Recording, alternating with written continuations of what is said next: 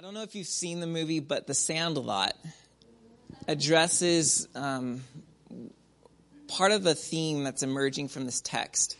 So the title on the wall, if some of the angles can see it, but it says "Handle with Care." And sometimes we see people handling things in life, and it's obvious they don't know what they're handling. One of my fears is that I take the Bible and prove to everyone in the world that I don't have a clue what I'm handling. And sometimes you hear that. You hear people talk about a massive, awesome text, and then you leave going, I'm not so sure he understands how good that is. Right? That's my nightmares. People are yeah, he doesn't know anything about that. So in The Sandlot, you have this gang of boys, a good gang, just a group of boys playing baseball in a sandlot. And they're in need of a ball, so the new kid in the block tries to prove himself, I belong here. I got a ball. My dad has one in his office. And so he plucks it from his dad's office. It was in in a glass case, and they start playing with that ball. And everyone was having a good time until the ball was hit over the fence of a man who had this really mean-looking dog, and the boys were scared. And the whole movie's about retrieving this ball because it emerges that the ball was no ordinary baseball. It was signed by Babe Ruth. And so they need to go get that ball, and that's how the whole movie goes, basically. But in that movie, you see that you have this young lad who just thinks he's holding a baseball. I don't know, signed by some baby. He says something like that. He doesn't know what he's handling. And so they just play baseball with perhaps the most expensive baseball in the planet. Now, unfortunately, we as Christians are handling a very important topic.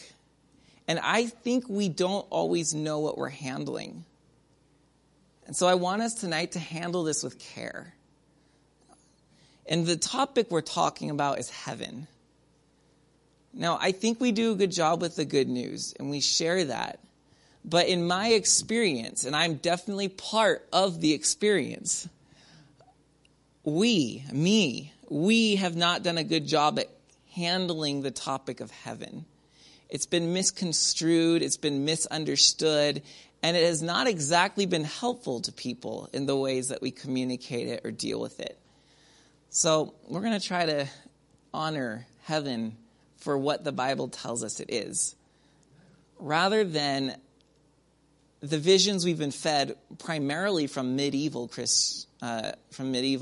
mythology and some things that were made up during that time. So Isaiah brings it up, and we're going to look at it.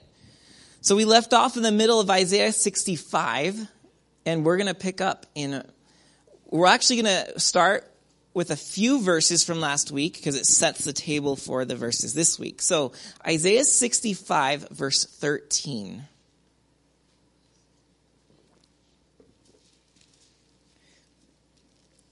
We ended last week with this. Therefore, thus says the Lord Yahweh, behold, my servants shall eat, but you shall be hungry. Now the you there is referring to those who were ignoring God, who was reaching out to his people. And he's like, look, everything fell upon you the way it did, the exile, because I was reaching out to you and you ignored me.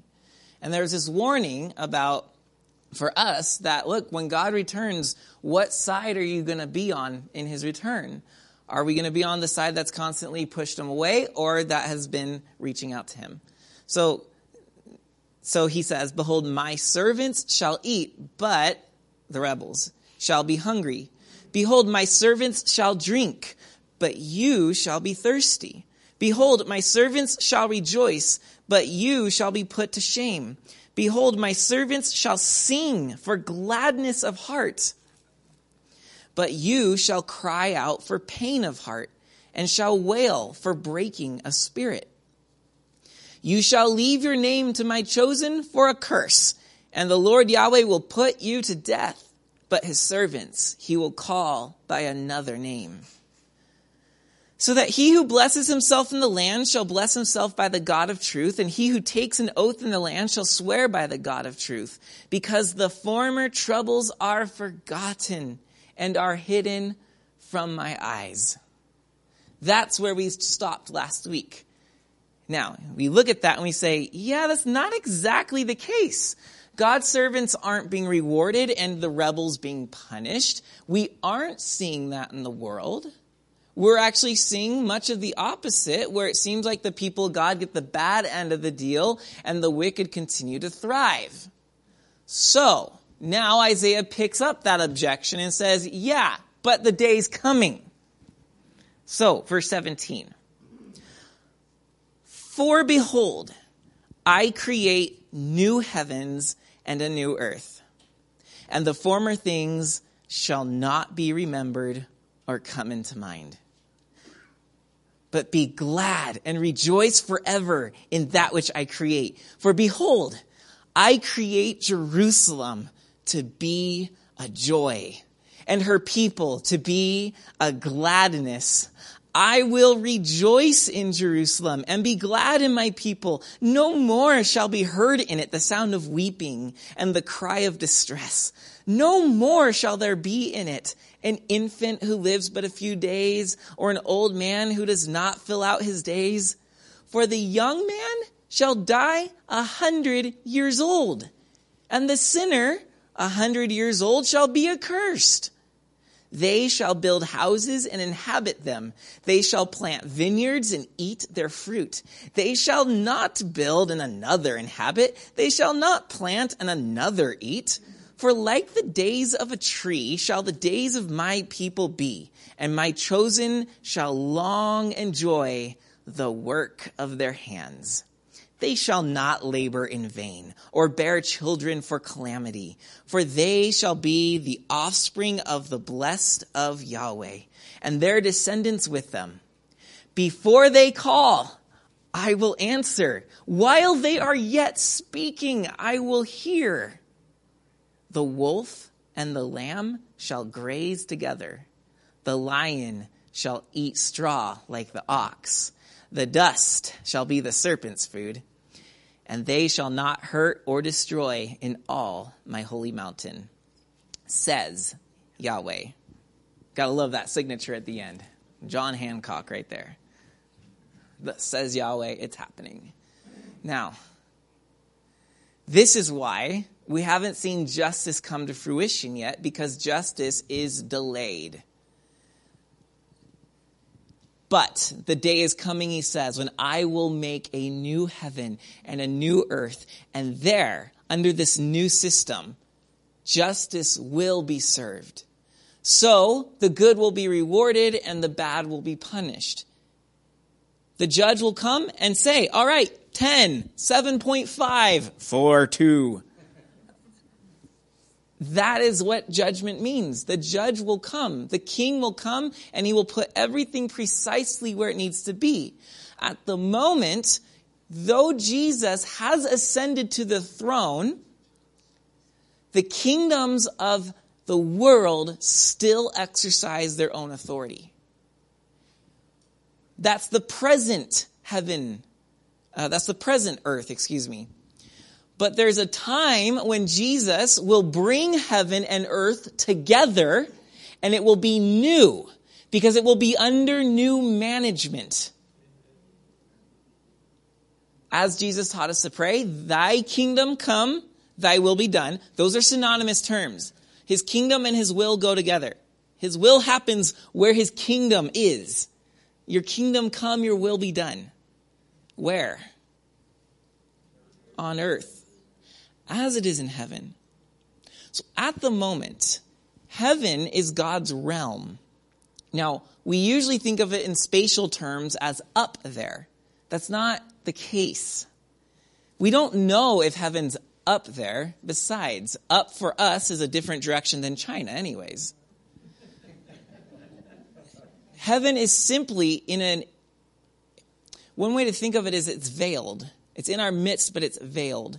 The way that God lived with Israel in his temple, but the Holy of Holies had a veil over it, so that God was there, but nobody saw him. Nobody entered into his domain. So it is, heaven is God's Holy of Holies. Yet it is veiled in our midst. It's amongst us, but we cannot see it and we cannot enter it as we are. So heaven is, think of it not in a place of location, think of it as a realm about God's control. Heaven is wherever God is in control. Earth is wherever humans are in control. And at the moment, the two are not talking. The church becomes this little link between heaven and earth right now, where the two are talking. That's what we are on this planet. We're that little slice where it's actually connecting, it's happening. And that's why the New Testament says that we are the temple of God. Because this is the one little place in the planet where heaven and earth are talking. Now, what Jesus is teaching us to pray is for the day when heaven and earth, God's realm, his will being done, and our realm, our will being done, are finally linked. And as a byproduct, we see some of the things that will happen. So we see, verse 17, I create new heavens and a new earth because right now it stinks. But when the two are reunited, it will be a new creation, a new work. And then look at the second half of 17. The former things shall not be remembered or come into mind. Now, usually we think of that as meaning we won't have any recollection of our former lives. At least when I was a kid, this is always how it was presented as, I won't remember that I was a pastor. I won't remember that I lived in the fabulous Twin Peaks / Lake Arrowhead / Crestline / Running Springs, California. I won't remember these things. I won't remember the fight I had with Ron, which I didn't actually have. I won't remember the jealousy I had. I won't remember the good works that I did. Or that's not exactly what that's saying. The former things refers to the way things used to be run. When the powers of governments and the powerful people in our midst sought to do things for self-gain. And we're willing to objectify other people, use them as tools, trample over. The way we see the world running, that won't be remembered anymore. There won't, in other words, within the humans of the new heaven and new earth, there won't be any software within us that says, use all this for my gain. That won't exist. There will be a new operating system. So those things won't be recalled. They won't be remembered because everything will be new. Now, will some of the things we do now carry over to the new heavens and new earth? I'm going to actually get to that later if I don't get off track. So you have to remind me if I do.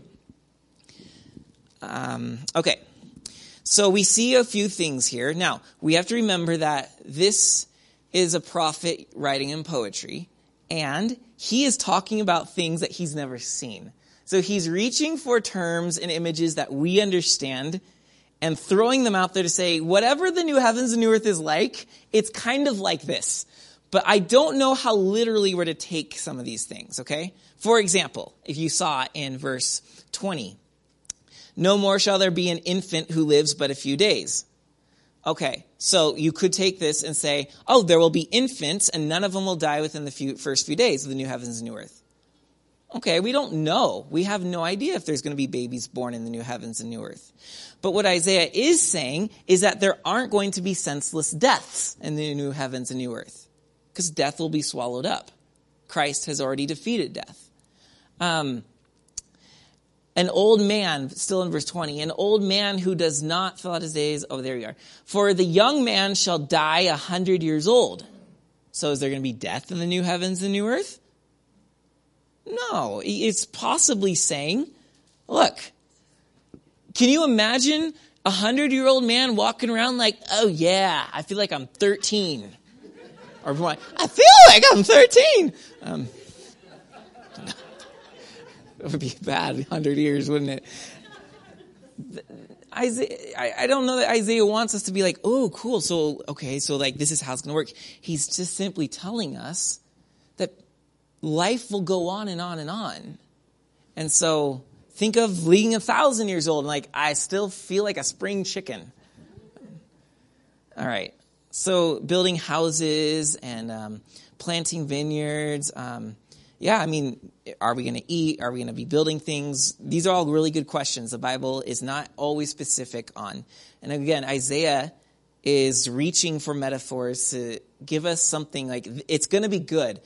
The version of this life, but better. And of course, we're just reaching for metaphors here.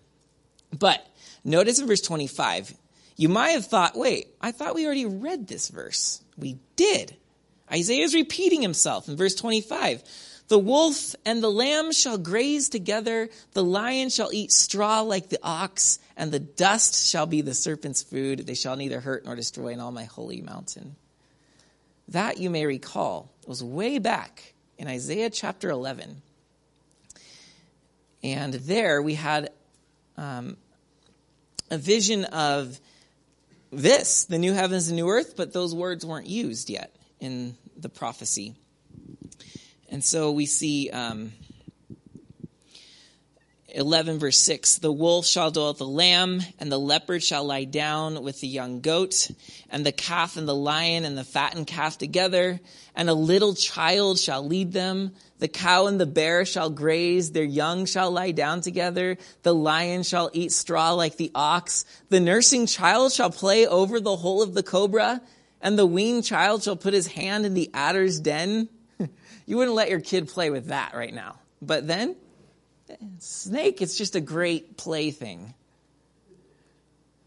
They shall not hurt or destroy in all my holy mountain. But here, for the earth shall be full of the knowledge of Yahweh as the waters cover the sea. Why is everything going to be changed? Because rather than the knowledge of God only belonging to a select few who happen to worship him, the knowledge of God is going to spread across the globe. As water covers the sea. Now I want you to think this through with me. The sea is covered by water 100%. Right? There's no part of that that's not water. Water covering the sea. So shall the knowledge of the Lord cover the earth. 100%. The veil between heaven and earth will be lifted. And the Holy of Holies, where God's will is done, where his presence is, will not just be cornered. It will be from pole to pole, from sea to sea, all over. The world will become the Holy of Holies. That's what the new heavens and new earth looks like. And that's why it will be the new heavens and the new earth. Because the two will finally be together as one. Now, this means that God's big plan is not to say, well, Satan won the earth, let's scratch that plan and let's move on. Let's rescue my people from my good creation. That's not the goal. He's not trying to rescue us from creation to take us to heaven. He wants to bring heaven to us so that through us, he will rescue not only us, but the creation as well. So that there's not a single inch of the cosmos that Satan will still have his dirty little paws on. He's going to reclaim every atom, every molecule, every scrap inch of this planet and this universe that Satan has defiled. He's going to say, no more, you're judged, and I am going to reclaim this and repurpose this for that which it was originally made. In the beginning, God created the heavens and the earth. Well, now we're going to have the new heavens and the new earth because it's going to be the way it was supposed to be. If God says, yeah, let's just ignore, this is too hard. Let's just take everyone out. We have basically said, all right, Satan got the victory. If Satan touches something, God will retreat. That's not the good news. It's really, really bad news. And so Isaiah is not accidental when he starts talking about new heavens and new earth. Now, new heavens and new earth is a tongueful. I get it. So what we've actually done is we've shorthanded new heavens and new earth with the term heaven. So we talk about going to heaven. We talk about the end goal being heaven. We talk about heaven, heaven, heaven. The Bible actually rarely uses the word heaven the way we use it. Paul will talk about going to be with the Lord, and we understand that God is in heaven, whatever that even looks like. So we shorten it with the word heaven. But the Bible uses the actual phrase new heavens and new earth. And that is in Revelation chapter 21. When that climatic final vision of the entire Bible, and I'm going to show you the story here in a second on the whiteboard. But John says his final vision is this. Revelation 21:1. I saw a new heaven and a new earth, for the first heaven and the first earth had passed away. Like Isaiah was saying, the former things will no longer be recalled. The old way of doing things pass away. And the sea was no more. Because it's from the sea that the beast arose. It's from the sea that Daniel in chapter 7 saw his vision of the 4 terrible beasts which rip through God's people. That sea, that abyss of evil, no more. Satan no longer has a single atom in the universe. And I saw the holy city, New Jerusalem, coming down out of heaven from God, prepared as a bride adorned for her husband. Why a bride? Because the reunification of heaven and earth is a marriage. It's been a long and painful divorce, but they will be reunited. That's the biblical vision of heaven. Now, you might be wondering, but wait a minute. I thought when I die, I go to heaven. So if you're telling me that heaven is the new heavens and new earth way at the very end of time, what in the world happens to Joe, whose funeral I just attended the other week? Where is he right now? He's not in heaven? What are you telling me? I'm telling you to calm down and don't let anxiety get the best of you. Breathe.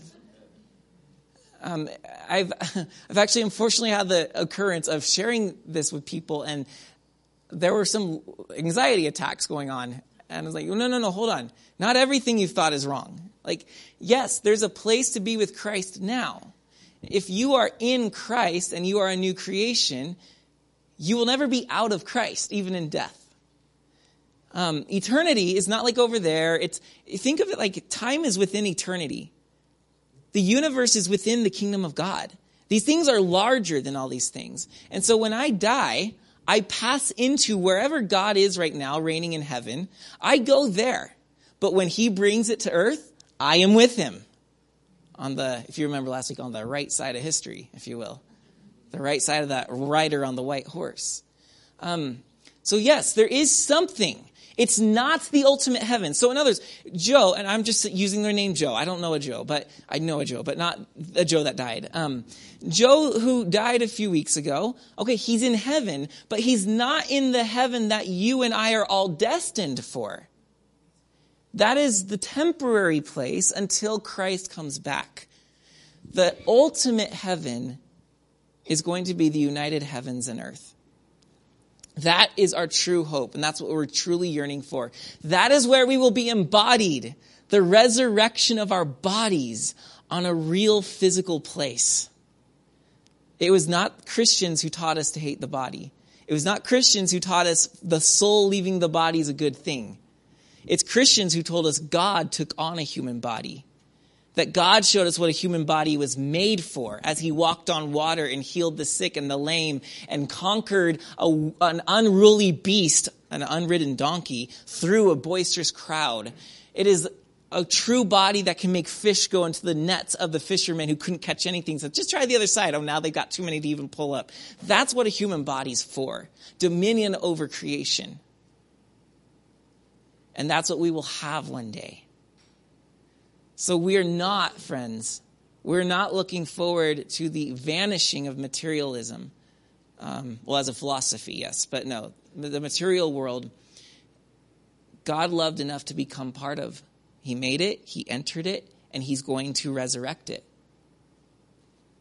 So, we have a lot to look forward to. And by the way, if you want to know where the ideas of like leaving a physical existence comes from an ancient Christian heresy, which still is very prevalent, called Gnosticism. And second, even before that, Plato sort of had the idea that there's a grander non-physical place that we're trying to get to. So a new heavens and new earth. Okay. I love whiteboards. I never want it to feel like school, though, so I don't do this with you guys. But I love these things because you can actually erase things, unlike life. Okay, so in the beginning, it's a star, God created the heavens and the earth. And with this creation, he had a purpose, a design, an intention that we, and making us on the sixth day to be with him, he made all of this good. And it tells us it was good, it was good, it was good. And at the end, he looks upon it and kicks up his feet. And it says he rested, and he says he saw that it was very good. And he wanted heaven and earth to live together, humans and God to live together forever and ever and ever. And he gave us a really good rule. It says that he made us, in Genesis 1, he made us in the image of God. And then it defines what it means to be made in the image of God by saying, look, in the way he's a king and created everything, it says, I want them to have dominion. That's rulership. That's authority and power over the fish of the sea, the birds of the air, the beasts of the land, and the vegetation. And it lists the components of creation that humanity, man and woman together, were to rule over this. And this was going to go on. Who knows what would have happened if this kept going past page 3 of our Bibles? Who knows? What would creation be able to do? What would we make with it? If we think the things that America's produced is pretty impressive, and it is, we're doing this in a fallen world. What could humans have done when they were like Jesus and had mastery over creation? Well, we'll get to know one day. But unfortunately, the story was broken. And this happy storyline was shattered because we decided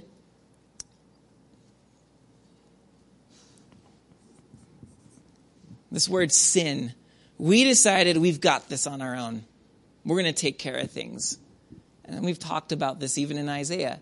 How we became our own idols. We began to worship other idols. We began to worship the creation. And by praising and worshiping the stuff, we gave our dominion, our power to it. And now it's mastering us. And this is what sin is. It's our struggle to even be genuine, made in the image of God humans. And so Cain kills Abel. It's the very first thing we see after we've sinned. Cain kills Abel, and Cain marries his descendants marry multiple wives, and they begin to make things. And the first city, he makes cities, and we see that the first city, civilization, is built upon the blood of the innocent. And so because of our sin, we go in this downward spiral. We're sinking downward. So what we have is, in the beginning was creation, and it was good. But now what we're in the midst of is decreation. We, human beings, given charge of the creation, have flipped the script, and we're actually destroying it.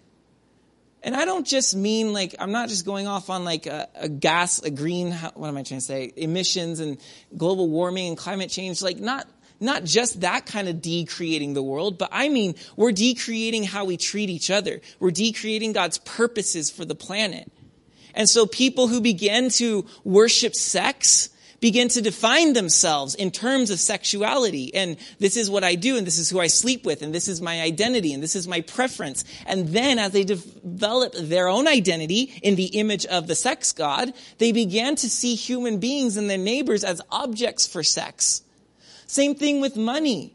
People who begin to worship the idol of money begin to define themselves by their wealth, by their possessions, and then they project that upon their neighbor. No longer people the image of God, but they're now, what can I get out of them? How can I use them? And what kind of client or profit or investment is this person to me? Same thing with power. You begin to define yourself by power, and then you begin to see other people as those that you can rule over or those that you need to climb on top of in order to get more power. The idols of this world are reshaping us. They're decreating us, and they're decreating the creation around us. And that's the world we live in. And it gets darker and darker. And yeah, there's moments of hope, like, Abraham is called out of the mess of the Tower of Babel. Abraham is called out, and Israel is like, there's hope. But then, nope, they're in slavery in Egypt. And King David's leading the kingdom toward God. And nope, a few kings later, they're in exile. And Israel, even, the hope of the world, goes all the way down. So this is basically much of the Old Testament. We're on a downhill slide, decreation. Everything that God wanted is being reversed. The light he spoke on day one, darkness is coming back into power. But the story changes with the name Jesus. Finally, we come to the New Testament, and we find this human who behaves very differently than most humans, who thinks of himself very differently than most humans, who begins calling out the idolatries around the other humans, and he begins living like a human at the beginning. He's got this mastery over creation. What is this? He's talking about being a servant. He's putting others before himself. And the decreation that is all around him, he reverses. The blindness is a decreated form of the vision God gave us. But he reverses that blindness and gives people sight. The lame, he gives them the strength to walk again. The mute are able to talk. The aspects of creation he's able to control, like the fish, like the donkey, like diseases. Even demons now are listening to this human. Because what has happened is God has come down in all this mess and met with us. He came to the bottom of the story. He came to us when we're at our worst. And when the creation killed the creator, we saw the ultimate expression of decreation. You cannot outdo creation killing the creator. I don't know how, I'm trying to say this and I can't say it. You don't get more decreation than the creation killing the creator. That's the ultimate expression of decreation. We are at the absolute worst of history of human behavior when the creator is killed on the cross. But 3 days later, the creator comes out of the tomb. And now he's in, we were told in the Bible is his resurrection. Resurrection is not simply someone was dead and came back to life. Jesus did that to a little girl. He did that to Lazarus. But they came back in normal bodies and they died again. Resurrection is not just coming back from the dead. Resurrection is our theological term for Jesus coming not back to life, but he's bringing the future life to the present in this moment. Jesus brings the bodies and the creation that we will one day have. He brings that as if it's a movie preview, a trailer for a coming movie.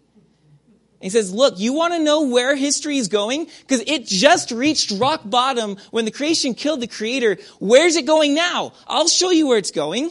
It's going back to where we started.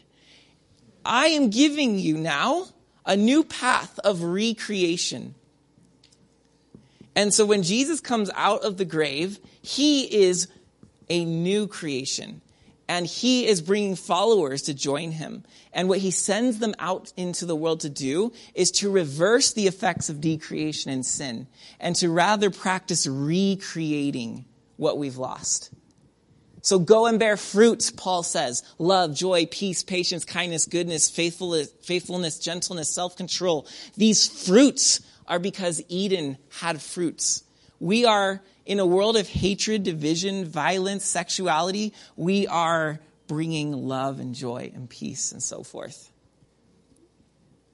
We don't have those bodies right now, but we've been given the Holy Spirit, and he's pushing us forward to be agents of what's to come. So creation, decreation, Jesus, recreation. And now, as Isaiah is telling us, there is the new heavens and new earth, which I always shorthand as new creation. New creation's where we're headed. And this is what God had intended. But we're finally, after our detour, God rescues us and turns us around toward recreation. And one day, new creation. Here's the challenge. We are somewhere in this big old line. It's like a V, right? Down and up. We're somewhere on the upside. We don't know where. We could be in the very middle of it. We could be really close to the new creation. Or we could be like really right after Jesus' resurrection. We don't know. And that's the agony. Is that Jesus told his questioning disciples, look, I don't even know, so lay off. Only the Father knows. But we're somewhere. Okay, but here's what we need to see. Actually, you know, we're going to come back to this, and let's keep going in our text.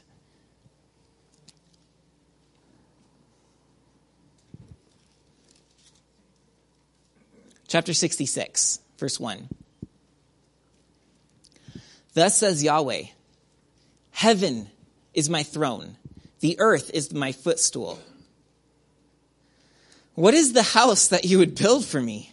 And what is the place of my rest? All these things my hand has made. And so all these things came to be, declares Yahweh.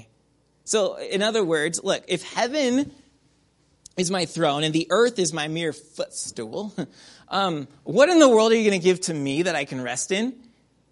What temple will be good enough for me? Nothing. Absolutely nothing.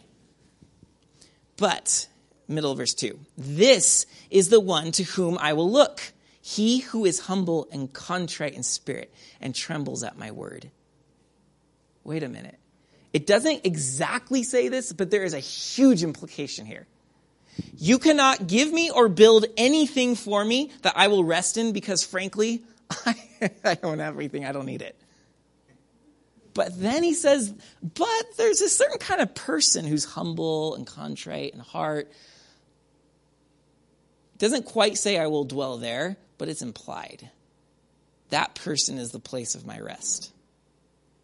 This, by the way, is part of the New Testament's understanding that we are the temple of God. That he no longer needs the building in Jerusalem. He needs the people who are humble and contrite in spirit and tremble at his word. And he's in their midst. Now, as homework tonight, you can go read Acts chapter 7. Because Stephen actually, do you remember Stephen when he was killed by the Sanhedrin, the religious rulers of Jerusalem? He's the first Christian to die, the first Christian martyr. And Stephen actually, at the climax of his sermon before them, he quotes what we just read. And right after he reads it, he says, you stiff-necked people, uncircumcised in heart and ears, you always resist the Holy Spirit. As your fathers did, so do you. Which of the prophets did your fathers not persecute? And they killed those who announced beforehand the coming of the righteous one, whom you have now betrayed and murdered. You who received the law as delivered by angels and did not keep it. Well, he sure ended with a bang, and they killed him. But it's interesting, isn't it, that he quotes this passage in Isaiah. So what you need to see is that Stephen was accused of saying that Jews no longer need the temple of God or the law of Moses, Like, oh, really? So the Sanhedrin rings him up, like, what did you say? And then he launches into a very long sermon. This is what you might want to read tonight on your own. He begins to tell them, as if they didn't know, the history of Israel. It's like, oh, okay, you don't really understand what I'm saying, that we don't need the temple? Well, here's a little History 101 for you religious leaders. Remember Abraham? God met him. Where was the temple? Where was Moses' law? That's right. It's before all that, and God met a person. Then he goes on and talks about how Joseph, he was with Joseph even when Joseph was thrown into prison. Where was the temple, huh? Did Joseph meet God in the temple? Nope, God was with him. And then he talks about how Moses delivered Israel and how and God was obviously with him there. Then in the wilderness, they build him a little tent. And then finally they end up making a bigger temple with Solomon. And then that's when he quotes Isaiah 66 verse 1 and says, look, God didn't need Solomon's temple. Because what does God need that he doesn't already have? Then he tells them, you guys don't get it. You are worshiping the temple, not the God in the temple. And that's why they kill him. What we see Stephen dies for is the early church's understanding that God no longer is in a building, but he's now in people who are willing to let him in their lives. We have become the temple, which is to say, brothers and sisters, that as Jesus was God and man in one, as he was heaven and earth in one, he has given the church the same identity. God living with humans, heaven and earth, learning how to walk in heaven on earth. That's why this is uphill, because it's hard. Yeah?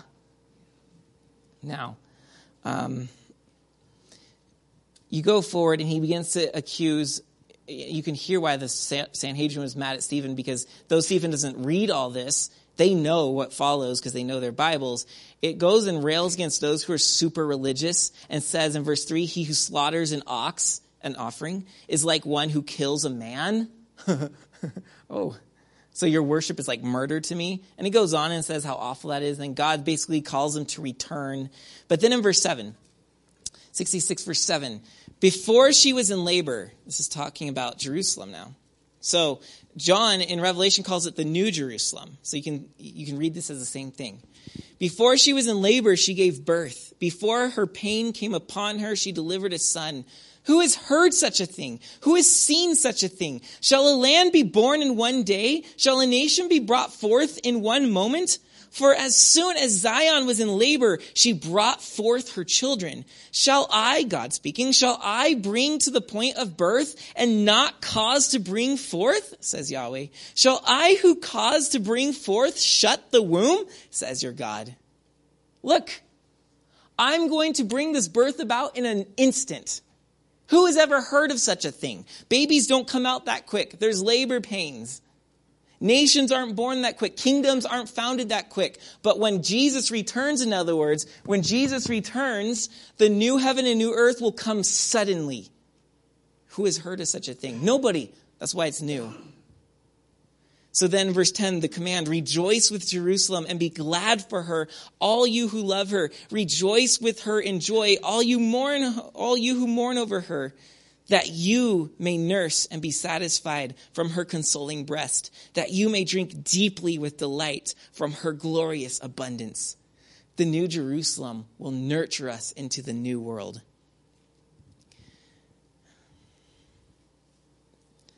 But in verse 15, the warning.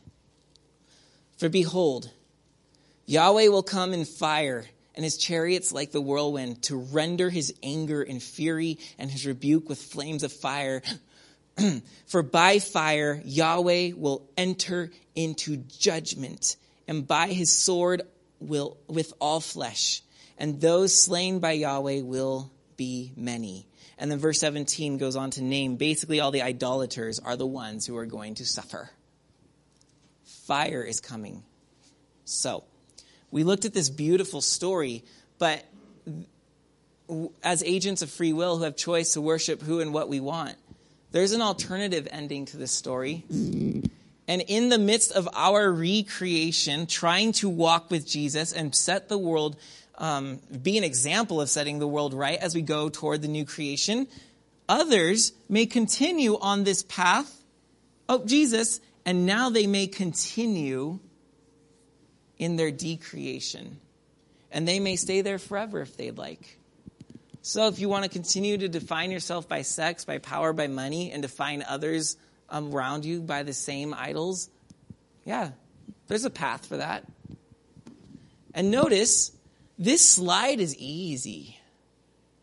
And you don't even have to try to stay here. You just keep cruising through life. Yep, that's right where you are.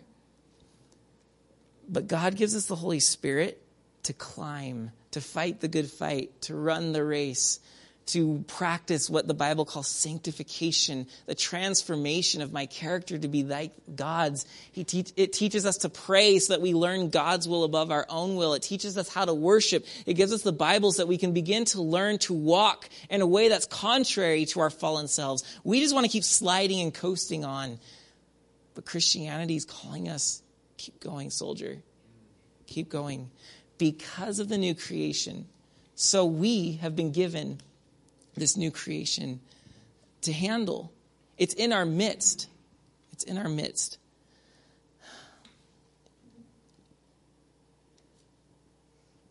In verse 18, there's a call to go gather the scattered nations and that they will come to Jerusalem.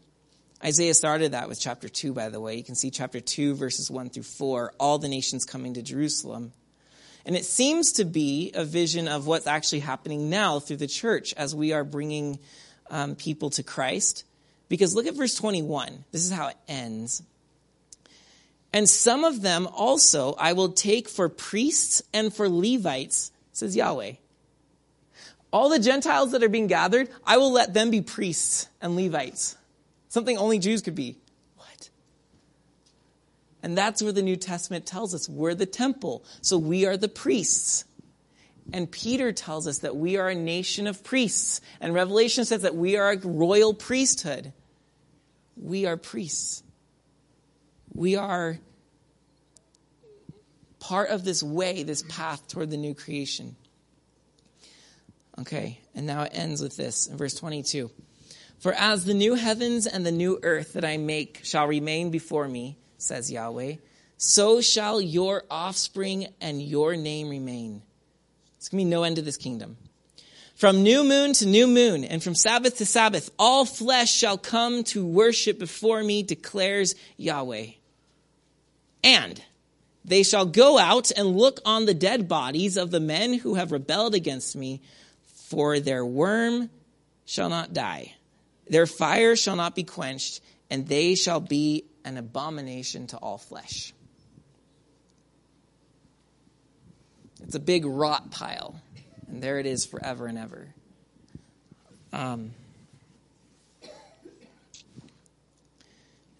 Judgment is praised in the Bible, yet we don't like that part of judgment. It's gross. It's gnarly. But consider, if we're to get to a new creation, we have to exile, or God has to exile those who are doing everything they can to keep it a decreation. There's only one way to do it. And so God gives all the choice.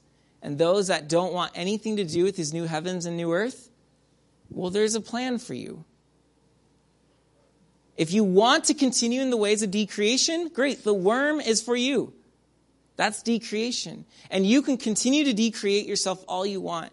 One scholar, N.T. Wright, pictures it like this. He says that basically you will continue to become like the idol you worship until there is no human left to pity or to have mercy on. You won't even be recognized as something made in the image of God because you will so give that away to the things you worship. That's the picture of just becoming food for worms. There won't even be anything left to pity. So what do? I always love like these messages of heaven. It's like they ramp you up, like they get you excited, but what do you do with it? Do we just sit here and go, all right, cool, come Lord Jesus, come? Yeah. No, we get busy. We get busy. We get busy. Going up. So we wait and we get busy. Because on one hand, Jesus is the one who brings the new creation. We don't make it happen. But on the other hand, everything we do from now till then matters. Because God isn't setting this up like a trash heap on fire. He's resurrecting it. And there's reason to believe that the things we do today will have carryover in the new heavens and the new earth. It says he's coming in fire. We know that Peter talks about fire coming. 2 Peter chapter 3. And let's close at 1 Corinthians chapter 3. 1 Corinthians chapter 3. There, Paul talks about fire. Isaiah talked about his coming with fire. And this is the confusing thing, is we often think of and hear of that fire as being, okay, what does it matter, this life anyways? It's all going to burn. I hear that all the time. And you're right. If it's all going to burn, why weed the weeds out of the rose garden? There's absolutely no point. Why care about my neighbor if it's all going to burn? Why care about slavery if it's all going to burn? What we misunderstand is that fire works two ways. Fire doesn't just burn things down, it also builds things up. Go all the way back to the burning bush. That bush was on fire, yet it was not destroyed. That bush was more alive, and alive in a way it never was alive before. Because God was in it with fire. That same fire goes to Mount Sinai. That same fire goes into the temple. That same fire came upon the disciples as they were praying on the day of Pentecost, and the Holy Spirit, whom Jesus said would baptize us with fire, comes upon them. Fire doesn't just destroy, it cleanses, it builds stuff up. And so when God's fire descends, when he comes with his fire, it will do one of two things. It will burn some things away, those things that need not remain, because it's going to be a new heaven and new earth. But then the fire that will build things up, as gold is built up when it is put in a furnace. The fire will come and do one of two things. And here's how Paul puts it in 1 Corinthians chapter 3, verse 10. According to the grace of God given to me, like a skilled master builder, I laid a foundation and someone else is building upon it. Let each one take care how he builds upon it. Paul is talking about building for the kingdom of God. Not building it like we make the new creation come, but building for it. God's the architect, but yet every architect needs someone to lay the tile work. I'm not building this building. I'm just a part of building for what the architect wants. Paul talks about that. So I'm laying a foundation, but others are going to come and do their part. Let each one take care how he builds upon it. Verse 11, for no one can lay a foundation other than that which is laid, which is Jesus Christ. Now, if anyone builds on the foundation with gold, silver, precious stones, wood, hay, straw, each one's work will become manifest, for the day that we were reading about in Isaiah is coming. The day will disclose it, because it will be revealed by fire, and the fire will test what sort of work each one has done. So what am I doing today? As I'm on this recreation path, what are my acts? What kind of a person am I becoming? The things that you're like, oh, he's a pastor, he must be great. What if I'm just up here full of a bunch of wood, hay, and stubble? The fire will let you know. The precious stones, gold and stone, that's hard work. You have to mine that. It's heavy. It's hard work to go find that. You can find wood, hay, and stubble anywhere. There's a ton of it that you have to weed whack and everything. That takes no effort. That's just coasting. We don't always know who is what, but the fire will reveal it. So where am I? Verse 14? Yeah, the fire will reveal what work each one has done. Verse 14, if the work that anyone has built on the foundation survives the fire, he will receive a reward. If anyone's work is burned up, he will suffer loss, though he himself will be saved, but only as through fire. Do you not know you are God's temple and that God's Spirit dwells in you? Okay. So does it matter right now how we're walking in the recreation phase? Yes. Because every act of recreation that I am putting forth in this world will be refined in the next world. It will pass through the fire. But every single deed of decreation I do, every selfish thing I do, everything that's like, oh, I'm just going to cruise through life, that's going to be burned away. And Paul says, yeah, that person might make, if you're a Christian, you're going to make it, but there's not going to be much of your former life left in the new life. You're going to be that beggar in the new heaven and new earth with not much there. Friends, isn't it cool that what God is inviting us to do is be part of the building of his new heaven and new earth? So that when he comes, Mike might have a whole orchard from his works, like the Mike orchard. And Ron might have a whole city. And Brandon might have a weed field or something. But God's inviting us to build for that. So, brothers and sisters, we must ask, what are we here? If the whole point is to go to heaven, why are we still here? We're still here because God has gathered us as co-laborers, like he did at the beginning, to help build his new world. And when Jesus comes back, we will get to marvel at the things that will remain from what we've done here. Let's pray. Lord God, thank you for giving us your Son who has turned this whole story around. We were headed